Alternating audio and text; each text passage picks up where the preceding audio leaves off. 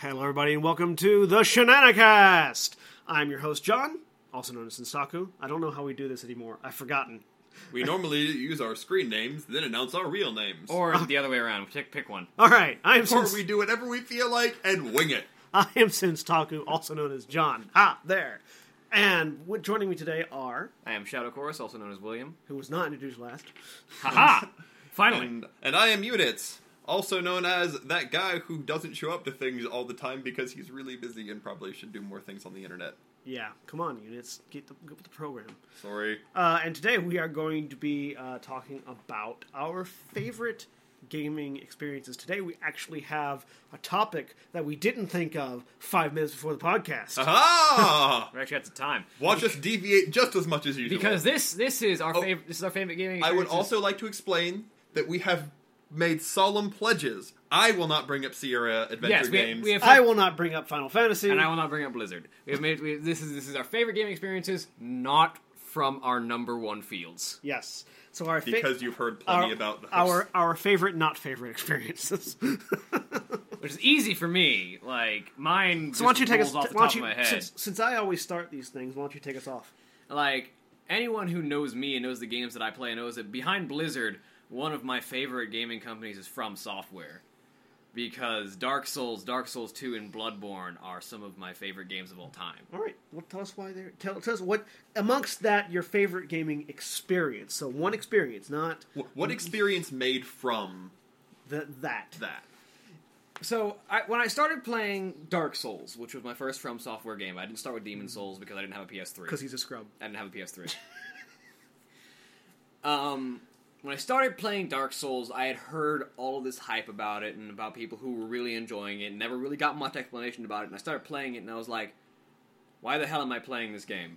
It is unforgivably difficult. Like, I cannot progress forward, and I'm getting incredibly aggravated. Excellent. And as I got going, I kept playing it out of spite for a while.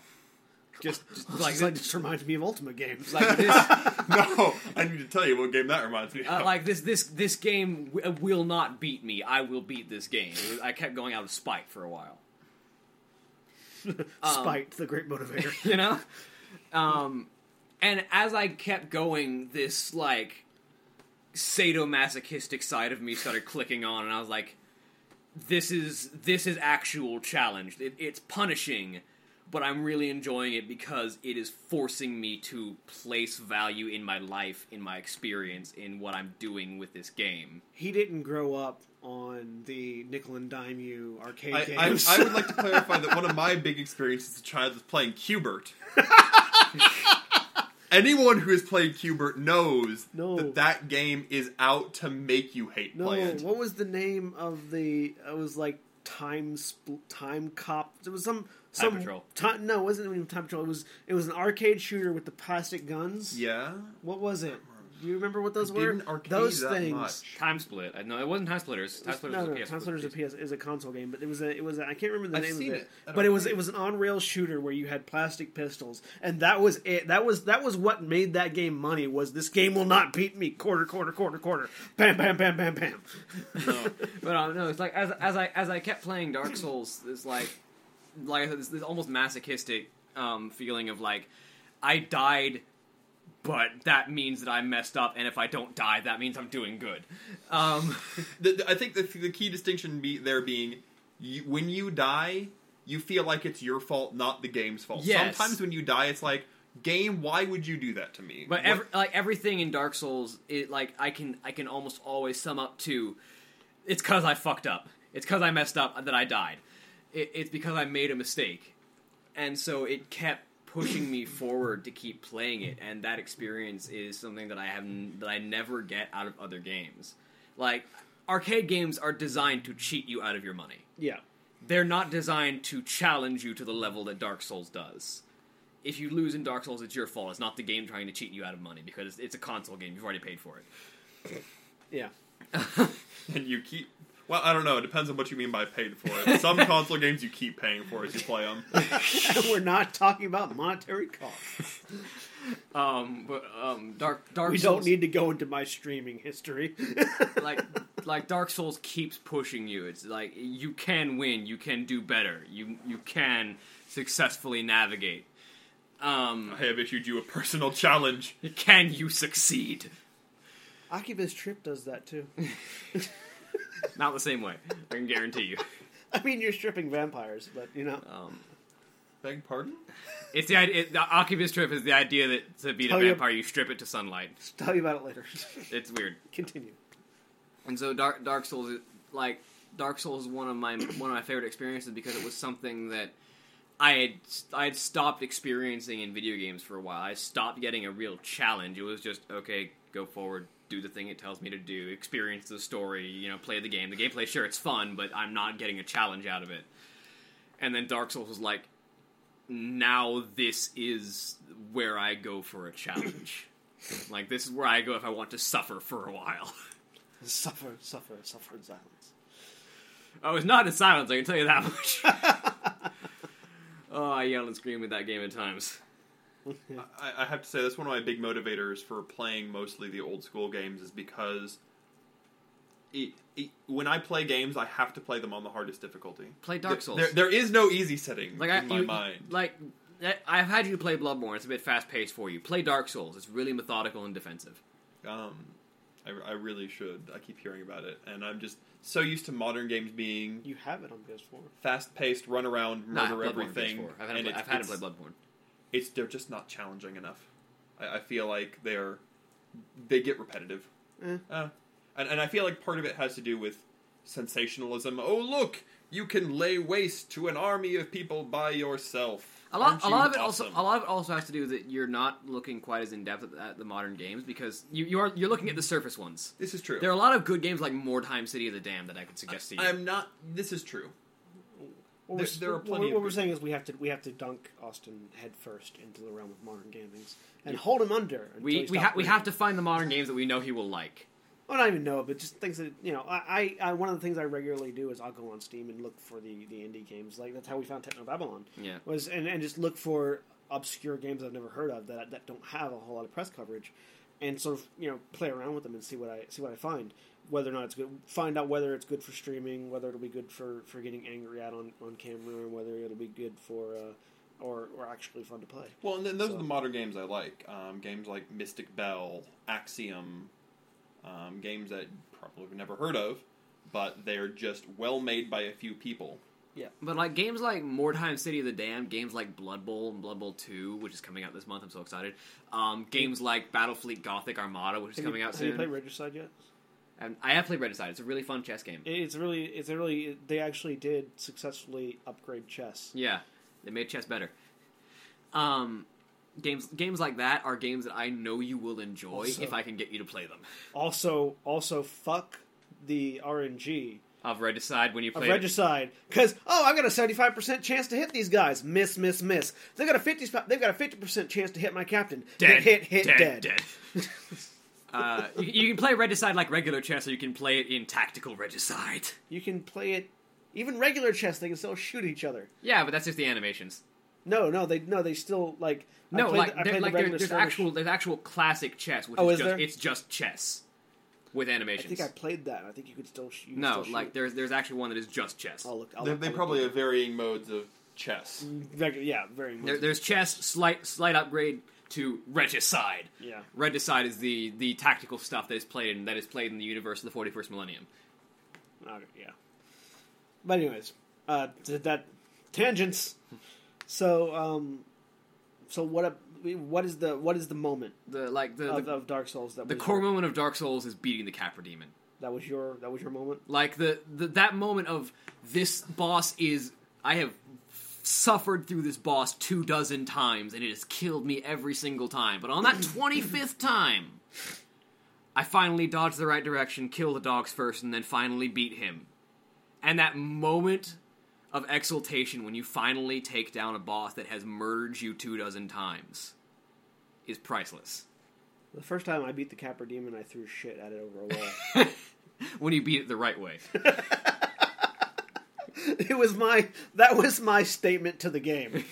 This is how I feel. When you walk into the boss fog and beat it the right way for the first time after it's murdered you 24 times. It's Dark Souls. There is no wrong way. This is true. If you find a cheap way to beat the boss, that's your own thing. But for me, it was that moment of I walked into that boss gate and beat the crap out of that boss. Which, for Austin's benefit, this particular section, all the bosses are like sort of gated off. Yeah. And this particular boss, the wall that it's gated off from, you can actually lob things over and hit it because they exist in the world before you walk into the room. Oh, nice. At least this one does. Not all of them do. Almost all of them do, actually. The Under Dragon does not. Some of them walk out. The Under Dragon does not. Yeah, the Dragon does not because it comes out of the ground. Up out of the ground. And so you can just lob cheap projectiles there over is, it. No, there's an item called the Dung Pie. Which is literally a pile of shit. Which slowly builds up Toxic, which is a very fast-acting poison that kills you very quickly. And the Capra Demon is not immune to it. So you can stand outside the gate and literally lob shit over the wall. You have to get kill the Capra Demon. You have to get pinpoint perfect aim for it. And you slowly move forward as you throw it, so eventually you have to step back and find your aim again. Yeah, you've got to. It takes a little while, and you've got to get really good aim. But that's how I killed the Capra Demon the first time I killed it. I imagine dung piles are also a pretty cheap ammunition. Yep. The only downside is they also build up Toxic on you as when you you throw use them, so you have to have healing items. But yeah, that was the first time I killed the Capra Demon. It's sort Excellent. For me, it was I actually walked into the gate and fought it. Yeah. And the reason the Capra Demon is so hard is it itself is a challenging boss. It has movesets that are really wide swings that are really it's a really effective monster on its own. It's also very mobile. It's very mobile. It fights you in a shoebox. Yeah. Like the area you fight it is incredibly small. And it has a pair of dogs. And then it has a pair of attack dogs with it. That harass you. That's not very nice. It's not. So you're fighting this big creature that does big swings in a very small area with two dogs biting your heels the whole time. And so, the moment when you walk into that boss gate, dodge its first swing, kill the two dogs, get up the stairs, fight it down. That moment when you do everything perfect is incredibly satisfying after you've been killed 24 times. Yeah. And so yeah, that's Shadow Courses. That is what Dark Souls is to me. Is that perfect moment of you finally beat through the suffering. Yeah. All right. What about you, units? The moment that first springs to mind is from Baldur's Gate 2. And I love Baldur's Gate 1. It was a great game, and I feel like one of the biggest downsides was Sarevok was a kind of uninteresting. Yeah, I think two was definitely the superior of the other games. Yeah, Sarevok was not the most interesting. 2 villain. also opened better. There's a statement said. There's a statement being said about games like if you're not showing me the most interesting aspect of the main character's life, why? And you should be. Yeah. It's like you should be showing me this character's most interesting because that's what's going to make me interested in the story. And that's the moment that you escape from the first prison you're in, and that bit with John Shenanicast. Yeah. Annihilating the cowled wizards, the way he spoke, his character. I wanted to know more about him. I'm like, you're the villain, but I want to know you. I want to know why you. Yeah, he was. I think. Not to mention, didn't Baldur's Gate have the best character ever in the form of Minsk? Well, yes, but he was in 1 and 2. He was in 1 as well. Honestly, yeah. My favorite villain of all time of any video game is John Shenanicast. Because as you play the game, you've learned about your character and your past. You are learning about the villain that you are trying to take down, and he becomes a character that is so in depth. You learn so much about him. You learn the pacing of the game flows really well. He's just such a fleshed out character. Yeah. Oh yeah, and again, and Baldur's Gate 2 opens with him basically. And another note: the voice acting in Baldur's Gate 2 is brilliant. Oh yeah. Oh, that reminds me. Especially in regards to story, Dark Souls has one of my favorite storytelling methods, and I only discovered it out of Dark Souls. Because, a little bit of premise, the the director for Dark Souls is Japanese, and he always had a fondness for like Western European medieval stories and like the stories of knighthood and of glory. Yeah, but he couldn't read English. His English wasn't great, so he was missing pieces of the story as he read. And so he had to, based on what he could understand, try and intuit the rest of the story and try and figure out what was going on with it. And that's the kind of writing style that he put into Dark Souls, where you are dropped in the middle of this universe that is going on around you. You are not told everything. Like, it's a world of imperfect information. You can see the world around you. The world around you knows exactly what's going on. You don't. Yeah. And so you find the world around you through the items that you pick up and read the descriptions of, through the bosses, through their visual design, through pieces of dialogue that you can get from things. Like, you never know the entire story, but you learn little bits of it that you can kind of intuit what's going on as you go through the world. Yeah. So, Baldur's Gate. So it's just the character of John Irenicus. It's not the opening of Baldur's Gate. The opening of Baldur's Gate, the character of John Irenicus, and one of the other things I loved about Baldur's Gate 2 is I think it had the best definition of open world gameplay, but not forget the plot. Open world gameplay. All the areas that you went to assisted in directing you towards the plot. And there were so many optional things, but they all tied in. They all expanded the world. They all had something to do with the plot. It wasn't Skyrim where, whoops, I forgot the plot. What am I doing again? Yeah, where the plot's not necessarily the most important thing. And I loved in Baldur's Gate 2, I loved the little character moments that would happen. Oh yes, the little bitty side stories and side bits. Like at one point, you run into the Company of Drizzt. Yep. Like, and you can choose to you can either. And at the time, I didn't know who they were because this was before I'd ever read any R.A. Salvatore. It's the same in Baldur's Gate 1. You can run into Drizzt. Yeah, this was because I had not read any R.A. Salvatore at this point in time, and it was the full company, wasn't it? It was Drizzt, Bruner, Wulfgar, Catti-brie, and Regis. Yeah. Yep. And you have a conversation with them. And you can choose to kill them and take their stuff. Or you can just say, all right, well, nice to meet you, bye, see you later. Or you can have them help you fight Bodhi. Yeah, or you can have them help you fight. Which is awesome. Which is, particularly awesome. I love once you know who they are. I love the console code in Baldur's Gate. Summon Drizzt. Drizzt attacks, Drizzt defends. You can summon him aggressively towards you, or in defense of you. Yeah, Drizzt attacks, Drizzt defends. He's real cool. It's one of those really cool sort of tying in of the extra world. It makes you feel like that world is bigger than it is in the game. Well, and they had lots of tie-ins to classic characters: Elminster, Volo, etc. You actually go to Elminster's tower in Baldur's Gate 2, don't you? No, I thought you did. You go to the Blackstaff, don't you? No. Blackstaff's in Neverwinter. You go to the Helm's Tower. Helm's Tower. And Baldur's Gate 1 was very open-ended to the point where sometimes the open-endedness didn't contribute to the plot always. Baldur's Gate 2 is perfectly open-ended, and the expansion from Baldur's Gate 2 was a little bit linear. Adventures of the Sword Coast? Or no. Throne of Ball. Throne of Ball.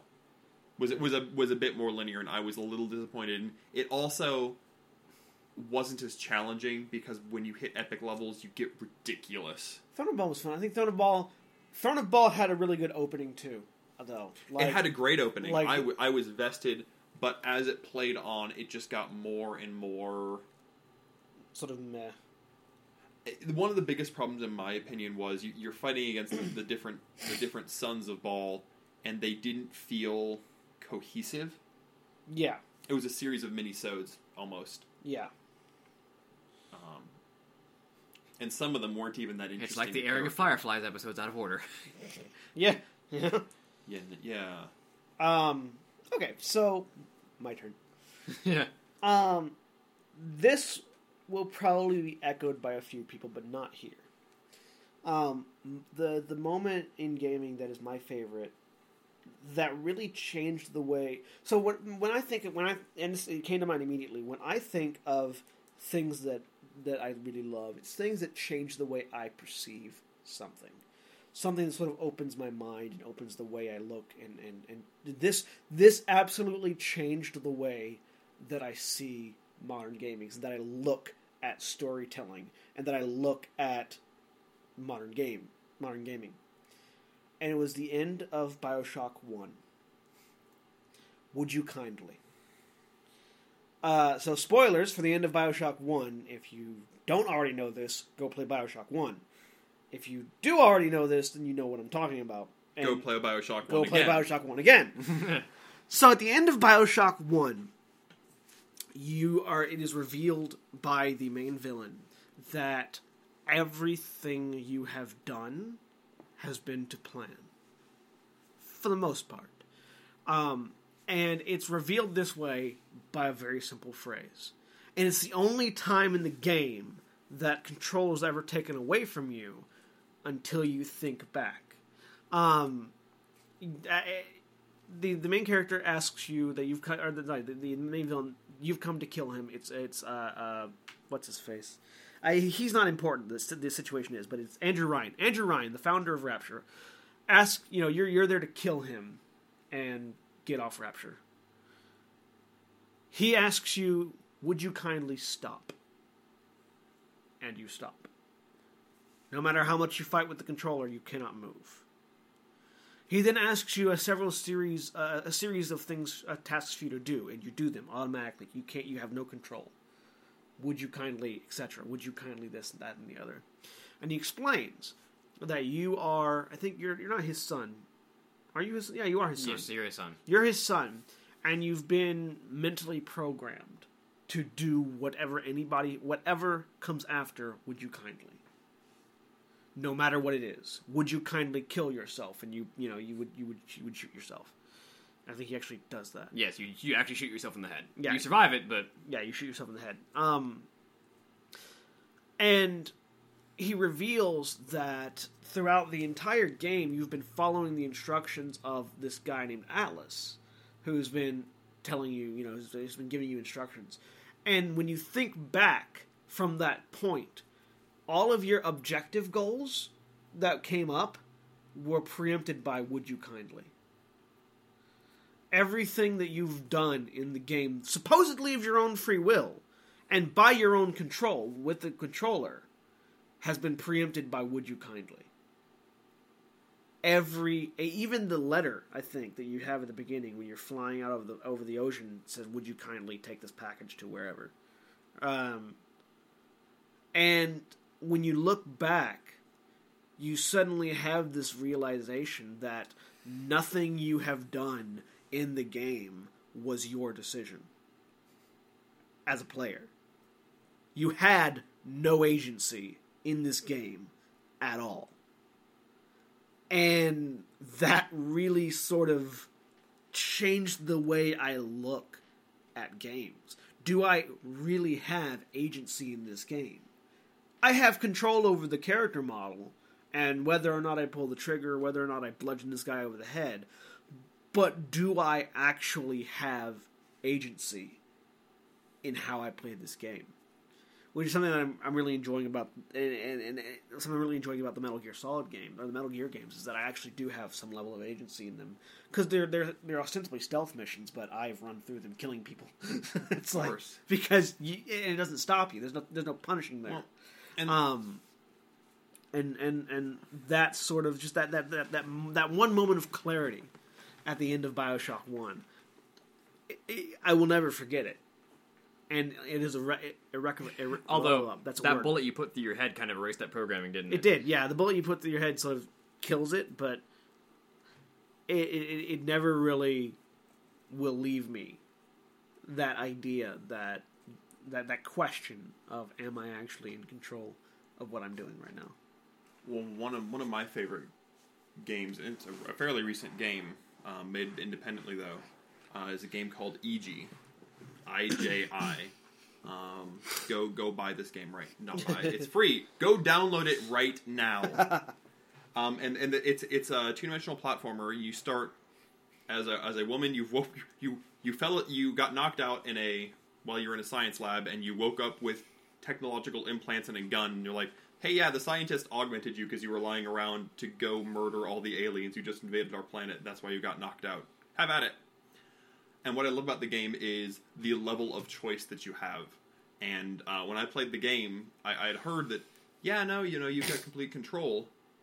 The first 10 enemies you shoot, you apologize to after shooting them, but you can play the game without shooting anyone. It's a complete... And not only can you run a pacifist, the game plot, story, and characters will adapt to different play styles. If you play a pacifist. If you play a pacifist... Does she become more aggressive and angry the more you kill things? Yes. Well, now here's the question. What if you do it half and half? It has an effect. If you can do it strategically, making only strategic kills, and people will make note of it. You can go at it going straight for objectives. You can have it where you kill everybody in every level.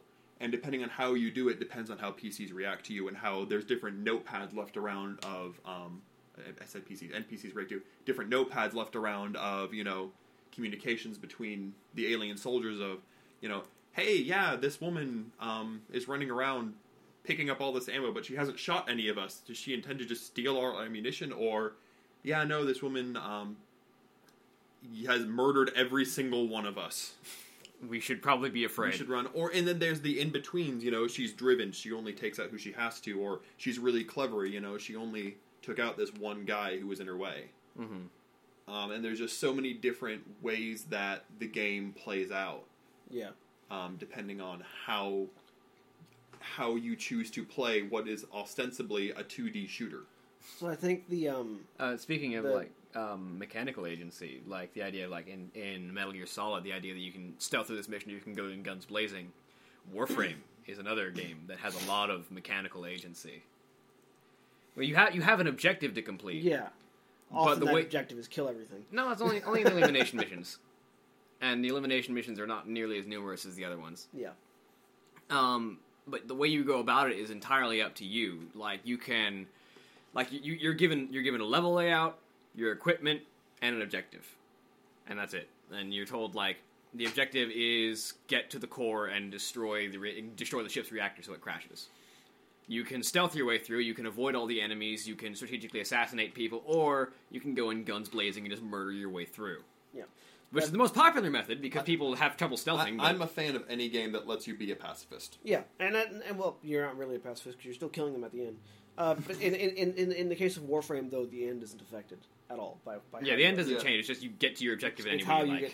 How you get from point A to point B is up to you. There's a point in EG where if you're a pacifist, one of the bosses who you would normally have to kill, literally the commanding officer under the boss comes in and shoots him in the back of the neck and is like, I didn't want you to have to make that choice. I admire you so much for what you haven't done to us. Yeah. So it will affect things like that. So this is actually my quest for agency, or my not quest, but my sort of observations of agency have led me to some very interesting places. Like, there are some games, they don't necessarily have that level of agency that you sometimes want. Sometimes agency is good, sometimes agency is bad. Sometimes agency tends to be binary, where games will they'll give you a sense of agency, but you're really picking between A and B. Sometimes when you give A and B lead to the same place, like in all the Neverwinter Nights games. Well, sometimes when you give players agency, they just fuck up your game. That too, and sometimes agency is meant to be an illusion. And at this point, some people are going to stop listening to us because we're going to talk about Mass Effect 3. Oh! The end of Mass Effect 3. The end of Mass Effect 3. We're getting contentious now. We're not actually getting all that contentious because this is actually this is a well discussed topic that has had many opinions on it. This is a well discussed topic and it's had many opinions on it. But the reason I bring it up is because it's another one of those very memorable moments for me, where I began questioning the agency you've had. I questioned the agency I've had, and I began looking at the story differently. And this Mass Effect, the ending of Mass Effect 3 really made me go back and rethink the entire story of the trilogy. Not just the story of Commander Shepard, the story of all of his allies, and the story of that world as a whole, and all the events that have happened there between everybody else and the races, everything back from First Contact on. And sort of the story, the meaning that they were trying to impart with the ending. Most people know this, the end is spoilers for Mass Effect 3. The ending of Mass Effect 3, you are presented with a choice. And it's basically A, B, or C. Red, green, or blue. And it's whether or not you choose to try to control the Reapers, whether you choose to synthesize all human life and all synthetic life, or whether you choose to destroy all synthetic life. And in reality, the choice doesn't matter, because no matter which ending you choose, this is the end of Commander Shepard's story. And the only thing that it really affects is what stories come after. There will still be stories after, and really but how they're going to be framed. They don't affect too much afterward, because apparently, like Andromeda is so far ahead and in a different place that none of the decisions made in the previous trilogy matter. No. And I find that beautiful, because the point of Mass Effect has always been about cycles. They talk about cycles throughout the entire game. Cycles of life, cycles of civilization, and the cycle of the Reapers, where the Reapers will allow life to flourish and become sentient and advance and build up to a certain technological level, and then they will come in, destroy them all, build a new Reaper, and go on. Their reproductive cycle, effectively. Reproductive. Yes, reproductive cycle. And the ending of Mass Effect remains the same, no matter what choices you made through all three games. The ending will always narrow back down to these 3 points. And that decision of whether or not you're going to break the cycle or repeat it. That's your only real 2 choices. The third choice is an illusion. Either you break the cycle by destroying all synthetics or forming synthesis, or you maintain the cycle by trying to control the Reapers. I would actually argue that destroying is actually maintaining the cycle. Because the idea behind it was that the Reapers were formed because of this whole cycle of humanity, of organics versus synthetics. This idea that as organics build synthetics to help them, the synthetics rise against them, and the organics destroy the synthetics as the synthetics destroy the organics. Yeah.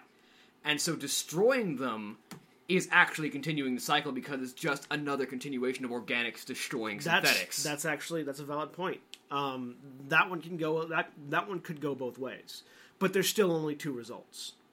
Either the cycle continues or the cycle ends. Like synthesis is the only one to me that really ends the cycle. Yeah, because then there is no distinction between organic and synthetic. Yeah. But the reason that that's so powerful to me and so beautiful to me is because Mass Effect, mechanically, was going through a very similar cycle. It started off as sort of a broad RPG. You know, it was very, very, very sort of tactical, numbers-heavy, gear-shifting RPG. If you think about Western RPG development, it started in the same place. Mm-hmm. With Diablo and similar games like that, where it was all numbers. And with the Ultima series and with Magicka, Wizardry, not Magicka, Wizardry. Magicka's a new one. Wizardry, where it's dungeon run, it's grind, it's numbers. It was all based in this D&D tabletop RPG experience. D&D shaped. Yeah. Western RPGs. Exactly. And you can very much see the D&D influence in Mass Effect. Then, Mass Effect 2 is still a linear single-player experience, but it's more action-oriented. We see where RPGs start to evolve into action games. We see the melding of these 2 genres into an RPG action game, where it continues on into the cycle of video games, of RPGs. Now we're getting your Skyrims, your Fallouts, your Fallout 3, your, all of your sort of The Witcher, as action-adventure games evolve into becoming more actiony, less adventure-y, less RPG. And then in Mass Effect 3 is effectively a shooter. Effectively a third-person shooter, insofar as it has multiplayer elements. It has a multiplayer mode that a lot of shooters have. Most shooters, almost all shooters have some form of multiplayer that is based off the gameplay, kind of. And while it's got its unique aspects to it, it still has completed that evolution from a classic Western RPG to modern shooter. And then you choose. Do you break the cycle or maintain it? Now we're asking more philosophically, outside of the game, do we want game developers to continue the cycle or destroy it? So I love and when you pull back a little bit, it's got some major levels of commentary on the game industry right there that everyone missed because they were upset about their fan fictions. Sorry, just putting it out there. I think John has feelings about this subject. Well, it's sort of like the whole big fight started because people wanted to know what happened to Shepard's companions, which is fine, which is fair. You know, the extended ending did add in what happens to them, and I think that's fine. But it misses the point. The point is not about Shepard's companions. The point has never been about Shepard's companions. Shepard cares a lot about his companions, and his character arc is about his companions. That's true. But the game series is about cycles. And whether or not this cycle ends. And that all your choices leading up to this point have been pointless. Everything, your relationships have been pointless. Your choices have been pointless. If you only look at the ending. But the journey was not pointless. The experience was not pointless. The connections that you made, the bonds that you made, were still important in their time. But in the next cycle, they don't matter. In the next cycle, regardless of what you choose, doesn't matter. And that's what I mean by the ending of Mass Effect 3 was beautiful. and quite an experience. So, that's another one of my favorite moments. And if you look at the two, you'll see a connection there. In that it changes they both sort of change the way I look at gaming. And how I look at storytelling. And how I look at the way things come together, in that it doesn't necessarily mean what you're seeing on the paper or what you're seeing on the game. Well, it's like me as a writer and as like a DM and a storyteller. So many of my characters and my story arcs are philosophical or moral questions. Yeah. Like, you guys didn't waste too much time on it, but the question, the question of Falaran versus the warden who was hunting him. Was a question of, is it all right to wield darker powers if you wield them for a brighter purpose? The answer was yes. Apparently, because you chose to help Falaran. I mean, it's the classic, do the ends justify the means? Yeah. And with our party of no Steves, the answer was yes. And our party with one good character. And the one good character was perfectly okay with demon hunters because of what she's lived through. Yeah. She was not a Steve. It's interesting playing with characters who are not what you would traditionally expect. Another great experience I had with gaming was the Planescape Torment game, which I'll be back. Not gonna take that long. Continue. I was just gonna say the Planescape Torment game did a great job of, your character doesn't have to be good or evil. Your character is simply trying to discover himself, and it will cause things to happen. If you mean them for good, it doesn't necessarily mean that they were good. If you meant them for evil, it might benefit someone. It was a very intensive storytelling experience in that you are simply developing your character. You're You're not trying to necessarily save the world. And I should clarify the fact that you guys didn't spend too much decision making time with Falaran isn't bad. It just means that your party knows their opinion on that matter. Yes. Yeah, we've already everyone, and to be fair, I think every one of us as players also know our opinion on that matter. It's like it's ironic because, of course, my opinion on that matter as a player would have been the opposite. Yeah. But I think for almost all of us, it would probably be the opposite. Yeah. But I think also we all have that caveat of, well, sometimes it depends. And it's like that's why I build so many of these philosophical questions on different topics within my story, because some of them you'll just power through. You know the answer already. Your characters, both you and your characters, know their philosophical opinions on this matter. That's not a hard question for them. Some of them will give you pause. Yeah. Some of them will be like, is this actually an okay decision? Have any of them given us pause yet? Well, so far your characters are really set in stone. Also, your character tends to be very set in his way of, does it benefit me? Yes, no, okay. Yeah, well, hey, how often do people play that character in tabletop RPG sessions? Too often. Do they really? Yes. Too often. Because I find that at least in our setting, not that often. Well, it's because our characters tend to have flaws and they want to develop. That is a flaw. You're not developed.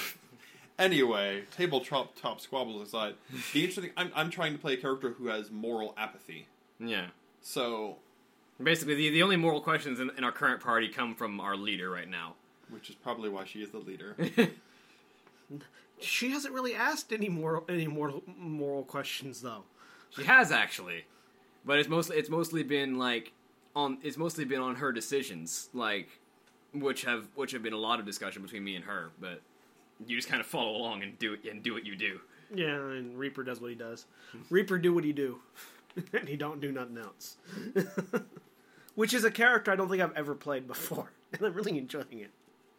Well, there were times in Shadowrun where it would come up as, well, we've defeated this group. What do we do with them? Yeah. And of course, there's my character who's like, I don't want to kill them. They were already defeated. Yeah. And then there was Emma's character who was like, murder. Well, it's like the biggest moment that I realized recently was the kobolds, because that was a decision that you were kind of split on. Some of you just wanted to barge right through them. It was interesting because we all made our own personal decisions, and those decisions did not all coincide. Holly chose to subdue them without causing permanent harm. My father and I were like, they are not going to hurt us, we'll just walk. And then Zach and I were like, kill them all! And then you found out the repercussions those had later on. Not too terribly bad of a repercussion. I will pose as a kobold. I will put a candle on my head. But moral questions are an interesting thing when some of the characters don't ask them. Because it's really hard to present moral questions in video games, because oftentimes you're locked into A or B answers, and there's not always. There's not always an A or B answer. But then in D&D you've got A, B, C, D, E, and F. A, B, C, D, E, F, G. Actually go through the alphabet. Yeah. I choose semicolon because I can. And that was one of the things when I played Knight of the Old Republic. You run into, this is light side, this is dark side, and sometimes I'm looking at the choices, and I'm like, I know which one is the light side and which one is the dark side. Because it has a handy glowing symbol next to it. Well, it doesn't, but it's obvious. Yeah. George Lucas is not subtle. He didn't write that either. No. But the concepts of Star Wars are not subtle. The concepts of Star Wars are not subtle. Yeah. And there'd be times where I don't want to do this light side action because that's not actually helping anybody. And it's not a cool thing. Like that was my cool conflict with Star Wars, was that sometimes following the path of the light was not something that you would do as a nice person.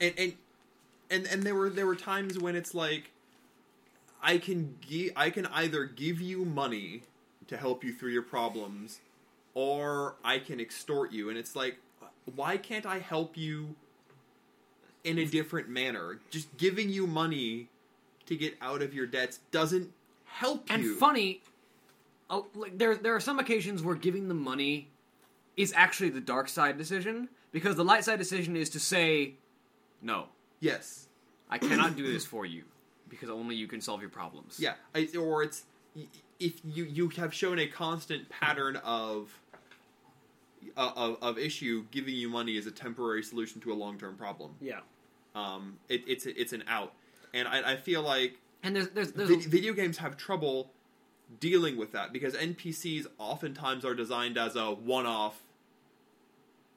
Help me, don't help me. Yeah, there's sort of, it's very difficult to sort of do that, but I find it interesting. Like Star Wars has an interesting morality system. I find it interesting to pull it back a little bit that all of our gaming experiences that we have really enjoyed have been based in one form or another around choice. Mm-hmm.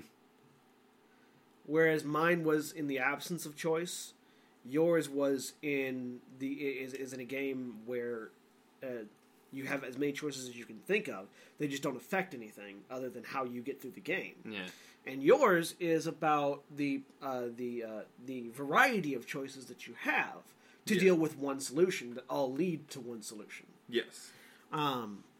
So I found it very interesting that we sort of ended up revolving around choice as a catalyst of our most memorable moments, and then using that as a springboard into a conversation about where some games or where certain storylines or certain aspects of games fall short in that regard. And again, because I agree with both of you, there is something to be said for the fact that the most popular type of Force user in the Star Wars universe is either going to be dark side or gray Jedi, which are never talked about in any of the games. It's like that. This is a fun fact. This is the fun thing that I really like about Star Wars' morality system. Yeah. The light and dark side, because light and dark side are not good or evil. Yeah, they are control or emotion, and so the light side decision is not always a good decision. Sometimes it's just an apathetic decision, or just a reserved decision. And sometimes the dark side decision isn't always an evil decision. Sometimes it's an emotional one. It's order and chaos. Yes. And I find it funny that, and I don't know if this was intentional or not, but Lucas addressed the problem with his own world in his movies. Mm-hmm. The objective here is balance. You balance the light and the dark. But neither the Jedi nor the Sith actually seek balance as much as the Jedi talk about it.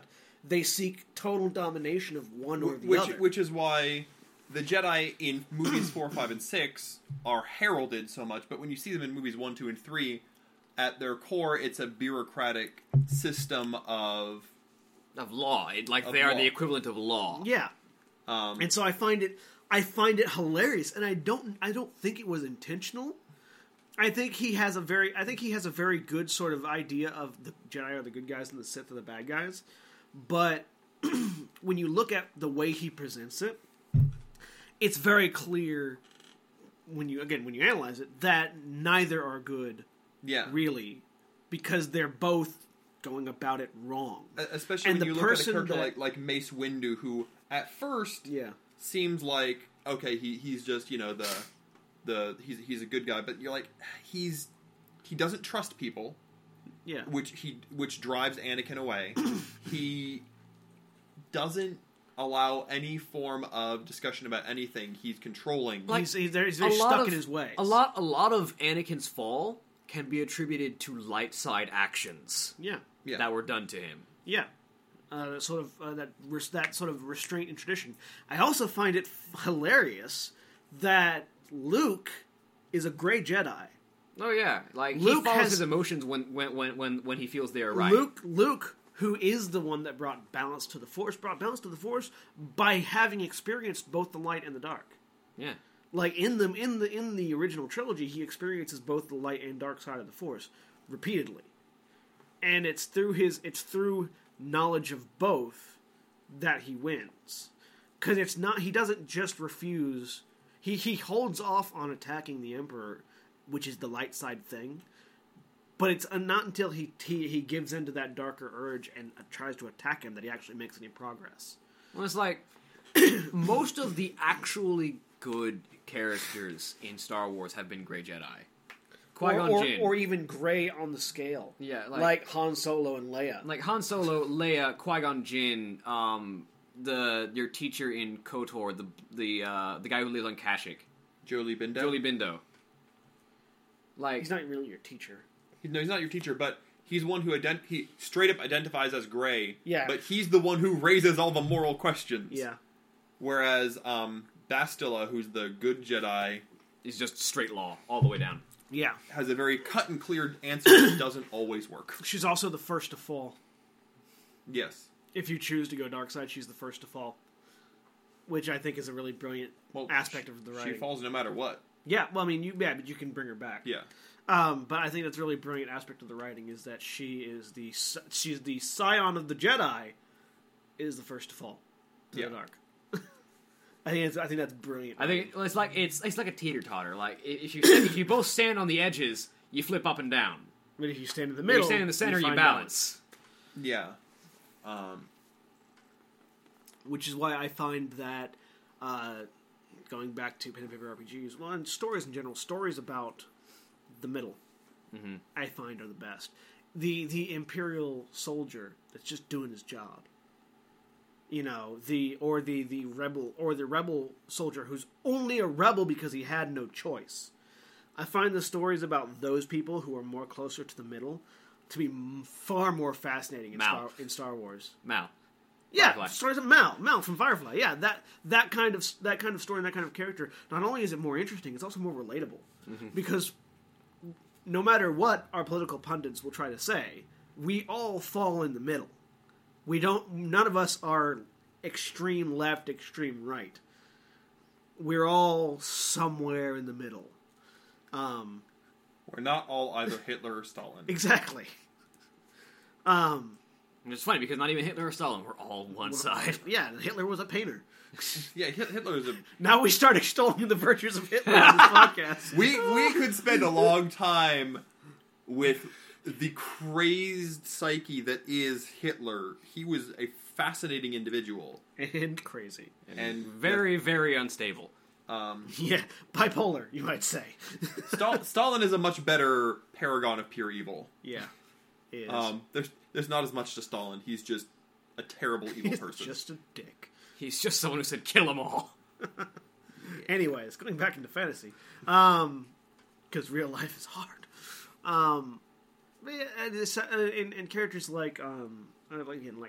Like Han. Like Han is everybody's favorite character in the original, not edited version of the Star Wars movies. He shoots first, thank you. Because he shoots first. And I think the fact that he shoots first is such a big key to his personality. Because he doesn't let people get the better of him. No.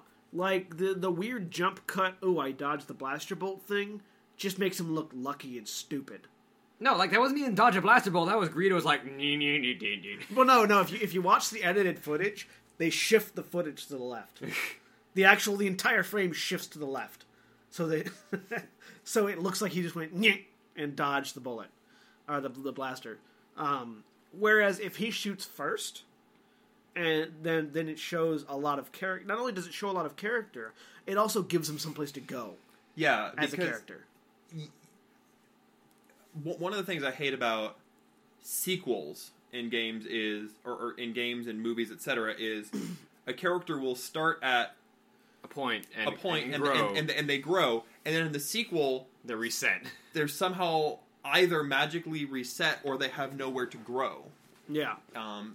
Character development. That's the issue with unplanned sequels. Yeah. When you plan a story to be in multiple parts, like plan Luke that growth Skywalker's growth was very planned out. It was he's going to, become the chaotic good hero. Then he's going to dip into, well, what do I have to do to save my friends? What are my emotions telling me? And then he goes to, well, there's not an easy answer. Like, yeah. It's hard to make a sequel if you didn't plan on it originally, and that's because you try to wrap up the story in the first in the one thing you've got. Yeah, and I love like talking about powerful moments in movies.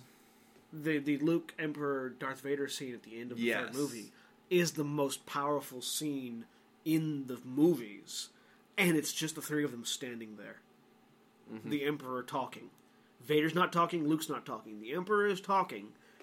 And it's just them standing. For a good half an hour of that movie, by the way, if you go back and watch, they're not doing anything. But it's the best scene in the movie. Because you can feel the struggle in Luke.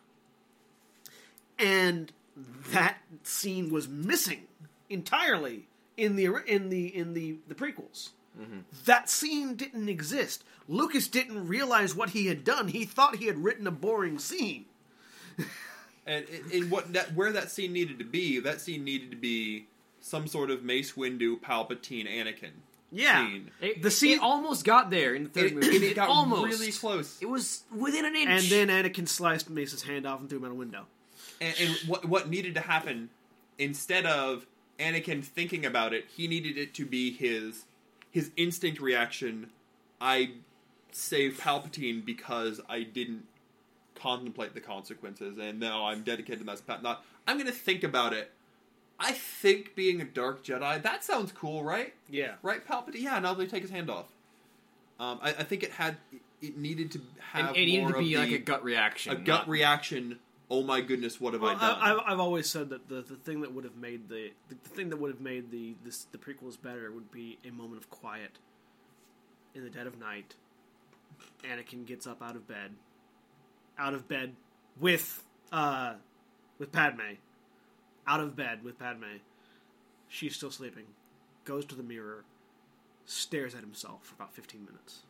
Well, another thing, we get something on his face of him internally struggling. No dialogue. Or just him struggling with his decisions. The Luke and Dagobah scene. Yeah. When he... I mean, it's a very mallet, subtle metaphor. Well, yeah, the hero goes into the magic cave. And he cuts off Darth Vader's head and he sees himself. Yeah. But it was what his character... Needed. There was no magic cave. There was no hero going into the magic cave. Yeah. And they... Funny thing, they did it in the animated series. Yeah, they did. Qui-Gon sent him into the Dagobah cave. Yeah. Sent Anakin into the Dagobah cave in the animated series. That was the attempt to save it, and it didn't work. And I think they tried to do it with him slaughtering the Tusken Raiders to save his mother, but it didn't... It didn't work because there was no self-reflection. There was no self-reflection. There was no doubt in his actions. There was no one saying... There was no and it was so short. It was, I killed them all, the mothers and the kids. I'm like, you're not going to talk about, was that excessive? You know, why did you do it? How can you tell that there were mothers and kids? The short ones maybe, but how can you tell which ones are female, which ones are male? And also, Padme's just like, oh, I'm so sorry that you committed murder. There's no repercussion. Yeah. It needed... Well, one thing I can say, I do agree with the nostalgia critics. One of his key points about the good things about the prequel trilogy was their casting choice for Anakin, because he actually does a good job of conveying this tempest that is going on in Anakin's head. Yeah, they just don't give him enough screen time to do it. The actors in Star Wars, the actors were not the problem. The direction. The actors were not the problem. The director was the problem. And the editing. But people complain a lot about Anakin being this, like, flat-faced character, but there really is a sense of this tempest going on inside his head with that actor. Hayden Christensen did not do a bad job with what he was given. The problem is that he wasn't given much. Yeah. And I think people's gut reaction is that because of the directing. Yeah. I think that's one of those things, like with taking this topic back to video games, with Dinklebot in Destiny. Yeah. After having heard, for those of you that don't know, the Ghost in Destiny was voiced by Peter Dinklage, and now it's being voiced by Nolan North because they swapped it out because they wanted to get more lines and they couldn't get Dinklage again. There was some issue with Dinklage's contract because he's kind of busy. He's really busy now. He's really busy. We don't know the details, but after hearing Nolan North's reworking of it, so they've completely redone it. All of Dinklage's old lines are now North. After having listened to a comparison, I can definitively say that the issue with Dinklage's performance was not him. It was his direction. Mm. Because a lot of the new changes that make it sound better and more pleasing to the ear is a change in emphasis.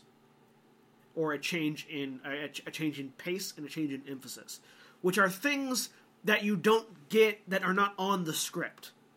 Changes in pace and emphasis are not on the script. That's something that a director tells you. Say, okay, that was good. I want you to change your emphasis. I want you to slow it down. I want you to speed it up. I want you to put the emphasis here instead of there. That's not an acting decision. That is a director's decision. The acting decision is the tone of voice, the sort of the personality behind the voice, and that can be cultured and brought out. Peter Dinklage gave them Peter Dinklage. Their task is then to take Peter Dinklage and turn it into the Ghost, which they didn't do. Like, Peter Dinklage's performance was excellent. Was fine, yeah. It's just they didn't give him the direction to make the character stand out. Exactly, and then so a lot of because Nolan North is not that different from Dinklage's performances. It's not drastically different. His voice isn't quite as like velvet smooth, but yeah, no, he doesn't have the same. He doesn't have the same voice, but the big differences are the inflection, tone, and pace. Yeah. And these are all things that are controlled by the director when he gives you direction. So I feel like a big problem was that he was so busy, or he was either so busy or so intimidating that they didn't want to give him direction, or they couldn't give him direction. Peter Dinklage seems like a really friendly guy. He is, but you also realize this is Tyrion Lannister. This is fair, but it's kind of the thing that I get in reality with people who don't get to know me, where the perception of you and your reputation can make you more intimidating than you actually are. Yeah, like apparently I'm really intimidating to people I meet, which is kind of silly. I am too, apparently, and I don't get it. But for me, it's just I'm 6.5 feet tall, yeah. Which is just over 2 meters, and 240 pounds. I guess if you know nothing, blank canvas, that guy's really big. Yeah, he's really big. That's scary. And you also have a heavy forehead. Yes, and very sunken eyes. You have that heavy Cro-Magnon face. Not in the jaw, only in the upper. No, only in the upper face. And that's that's a sign of intimidating. I don't know what it is for me because I'm short and stocky. It's that swarthy Italian build. It's that swarthy Italian build. I think it's mostly my energy. I think freaks people out. But anyways, you are very high energy. We digress. But going back to games, and Star Wars, because that's sort of how we popped off. I find that the stories about the middle are more fascinating, and there is an issue with stories about Kyle Katarn. That's actually pretty. Kyle Katarn is the best. Dark Forces / Jedi Knight / Jedi Outcast best Star Wars story in video games. Kyle Katarn is the best character in Star Wars, and the reason is he goes from being a stormtrooper to being a rebel mercenary, to being a Jedi, to not being a Jedi, to being the Blade Master of the new Jedi Academy. Yeah. Like, he goes... And you'll notice, started in the Imperium, ended up a rebel, was in the middle for a lot of that time. And then he's the Blade Master. He's taking up Mace Windu's post, where he's the sword master, and he teaches the new students about lightsaber combat, and goes out and kicks butt when needed. He's an action oriented, aggressive character, aggressive Jedi, not what we got in the prequels, which was, I'm sure everything will sort itself out if we smile and be happy. To be fair, Luke in the Academy series was a lot more cautious than he used to be. Yeah, but that's because he had already fallen to the dark side by that point. He had already experienced it. Yeah. The Academy series is after he became a Darth. Yeah. Which I found out, Darth is just something you declare. There's no, council of Darths that give you a Darth title. You just say, I am a Darth now. And if people respect you enough, they call you by it. And either they call you by it, or they don't, and you kill them, or they don't, and they kill you. Those are the results of declaring yourself a Darth. That seems to fit. Which I think is awesome. It's like, anybody can be a Darth. It's just a matter of whether they respect you enough to do it. No, anybody can be a Darth. Not anybody can be a Darth for long. Yeah. But one of the interesting moments that was in KOTOR was there was a time when you were asked a question, do you defend this planet from an attack, or do you destroy your enemy? And it's like it looks like a light side, dark side, and it's like okay. And I'm like, okay, well, I destroyed the planet. Like, interesting. And like, and it'd be like, okay, that would make sense with personality. And you're like, no, I did it because that ends the war. Because I had to make a sacrifice to get a better resolution. Yeah. You actually get to explain your motive and why, and that's one of the few points in that game where, and honestly, because if you're being tested by a robot who's making sure, oh yes, you're a dark side, not a light side person, you confuse the robot because like, what? Yeah. Wait, I didn't calculate for option C. Yeah. I didn't calculate for you making that the good choice. That is really good. I think that's part of why people love Revan as a character. Because Revan walks all the way across the spectrum. Because Revan breaks the rules. Yeah. Revan's like, you can walk amongst the light and the dark. That's why I love Everything Revanite exists. philosophy. Yeah, everything exists in shade.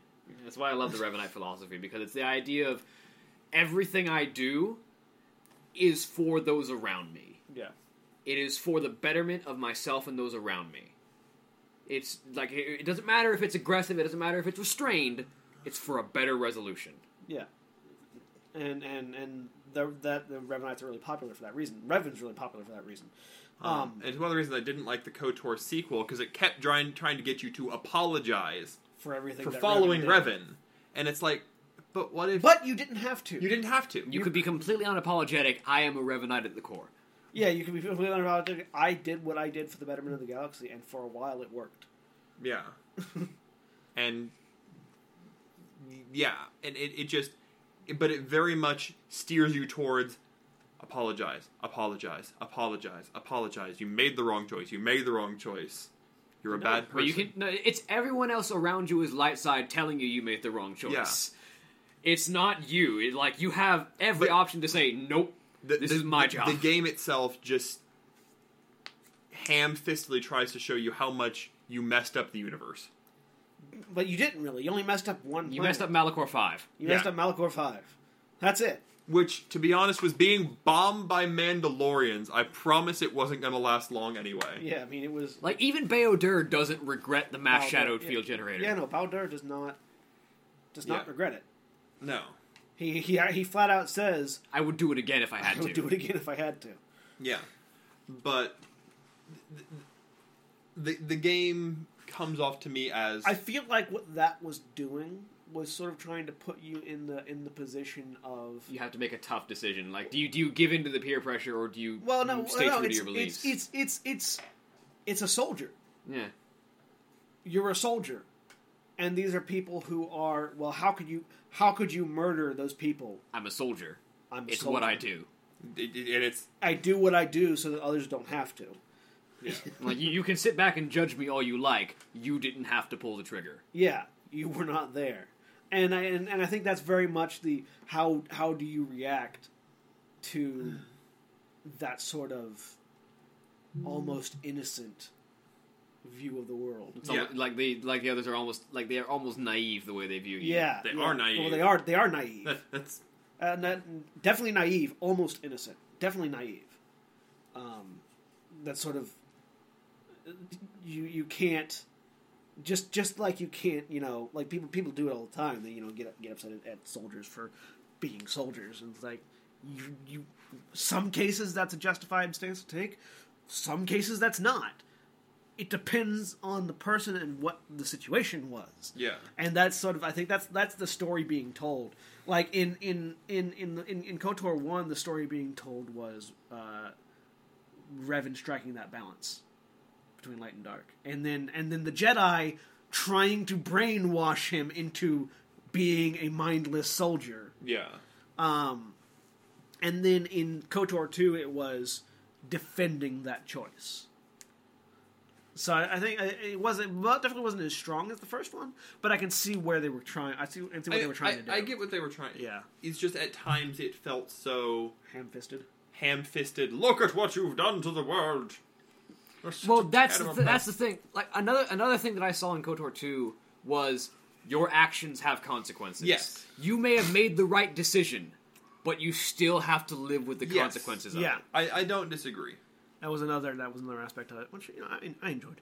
Like you made the right decision activating the mass shadow generator on Malachor 5. You still destroyed a planet. Yeah. And a lot of people. You destroyed a lot of things. And one of my favorites is the Mandalorians are the ones who forgive you. Yeah. You won. Why would we still hate you? You won. Yeah, you did what you had to do. You made the correct call. You made the call a warrior must make. So yeah, I think that was a good conversation there.